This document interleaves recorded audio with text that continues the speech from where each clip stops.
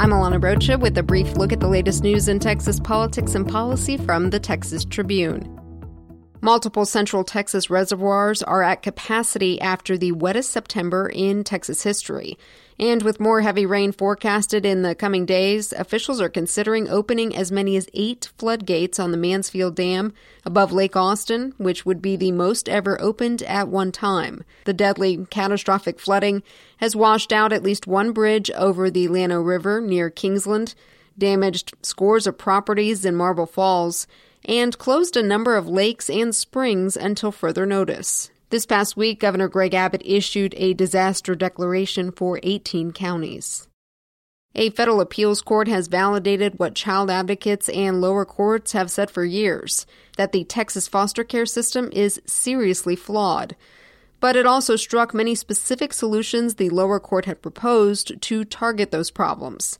Since 2011, a lawsuit over the state's child welfare system has bounced between the New Orleans-based appeals court and a district court in Corpus Christi. Thursday, Fifth Circuit Judge Edith Clement wrote, quote, "The state is deliberately indifferent to the risks posed by its policies and practices toward caseload management and aware of the systemic deficiencies." The 3-judge panel affirmed several of the district judge's points that Texas must decrease caseloads for overburdened workers and shore up its system of monitoring foster care placements. Now to politics, where Beto O'Rourke, the Democrat challenging U.S. Senator Ted Cruz, is walking back calling the Republican incumbent Lyin' Ted in the most recent debate.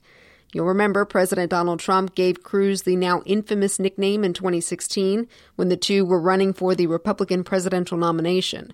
Thursday, during a CNN town hall, O'Rourke said it's not the way he wants to be talking in this campaign. When he began with yet another lie, I decided that I could either spend the rest of the debate responding to every single dishonest thing that he said, or I could make sure that everyone understood exactly what he's doing. I said, look, he's dishonest.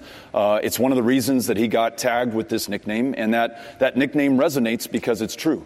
But I got to tell you, it's not something that I feel totally comfortable with. And perhaps in the heat of the moment, I took a step too far. Cruz declined CNN's invitation to appear back-to-back with O'Rourke.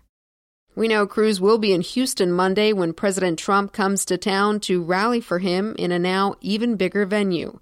Thursday, organizers moved the event from the NRG Arena to the Toyota Center, describing the demand for tickets as huge and unprecedented. The Toyota Center can hold about twice as many people as NRG Arena, roughly 10,000 versus 19,000. Check back with TexasTribune.org throughout the weekend for the latest news from the campaign trail. I'm Alana Rocha with the Texas Tribune. You've been briefed. The brief is sponsored by Houston-Tillotson University. Houston-Tillotson University nurtures a legacy of leadership and excellence in education, connecting knowledge, power, passion, and values. Learn more at htu.edu.